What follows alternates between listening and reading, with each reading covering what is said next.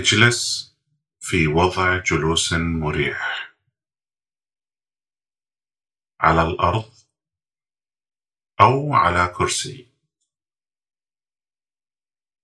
مع وضع قدميك بشكل مسطح على الأرض، مع وضع اليدين على الركبتين، وظهرك في وضع مستقيم، ذقنك موازن مع الأرض. استخدم وسادة لمساندة ظهرك إذا لزم الأمر. حاول أن يكون ظهرك في الوضع المستقيم طوال التأمل. يمكنك إرخاء ظهرك بشكل دوري كلما أحسست بعدم الارتياح. خذ بعض الوقت لتستقر وترتاح في موضعك.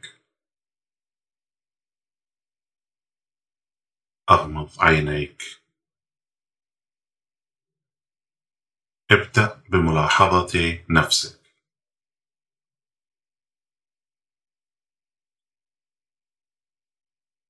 ركز على شهيقك وزفيرك.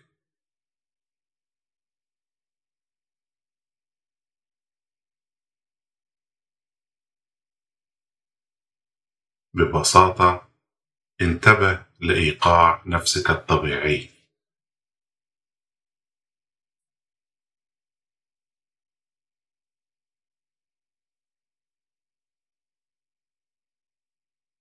عندما تكون جاهزا، استمع للكلمات المقدسة التالية من حضرة بهاء الله. يا ابن الإنسان، لا تترك أوامري حبا لجمالي، ولا تنسى وصاياي ابتغاء لرضائي.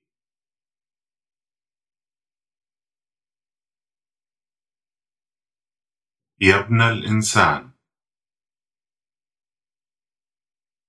يا ابن الإنسان، لا تترك أوامري، لا تترك أوامري حبا لجمالي، حبا لجمالي، ولا تنسى وصاياي، ولا تنسى وصاياي ابتغاء لرضائي، ابتغاء لرضائي.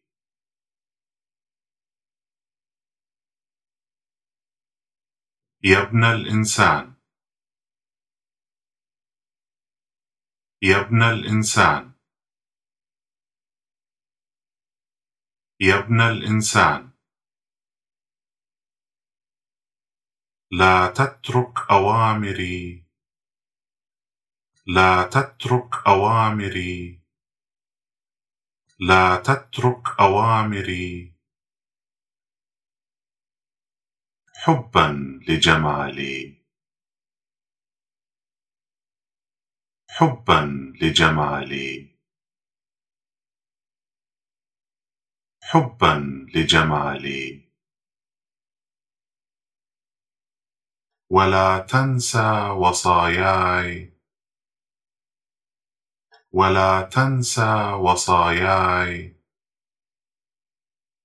ولا تنسى وصاياي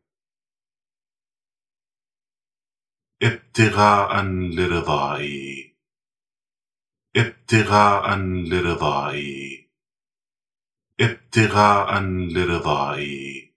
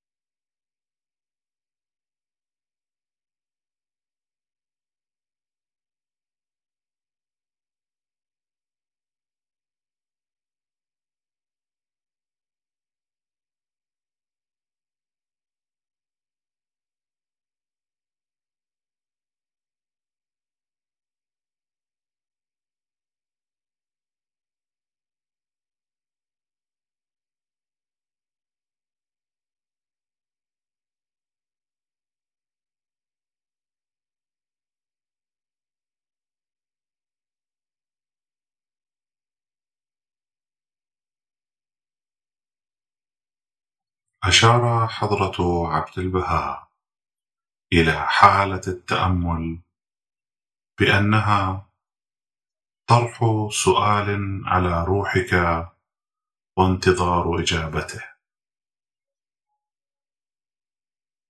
حدد دقيقتين من الصمت لصياغة سؤال أو سلسلة من الأسئلة لطرحها على روحك الآن.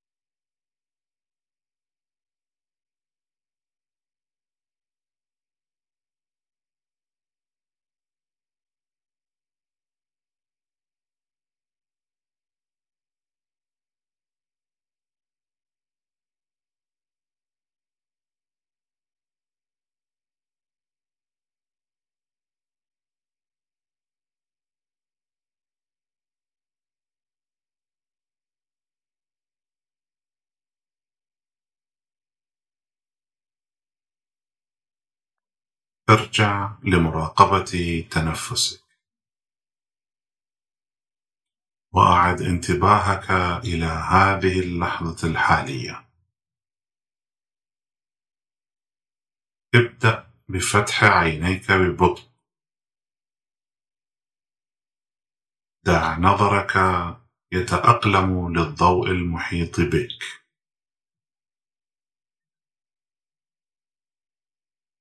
عندما تكون جاهزا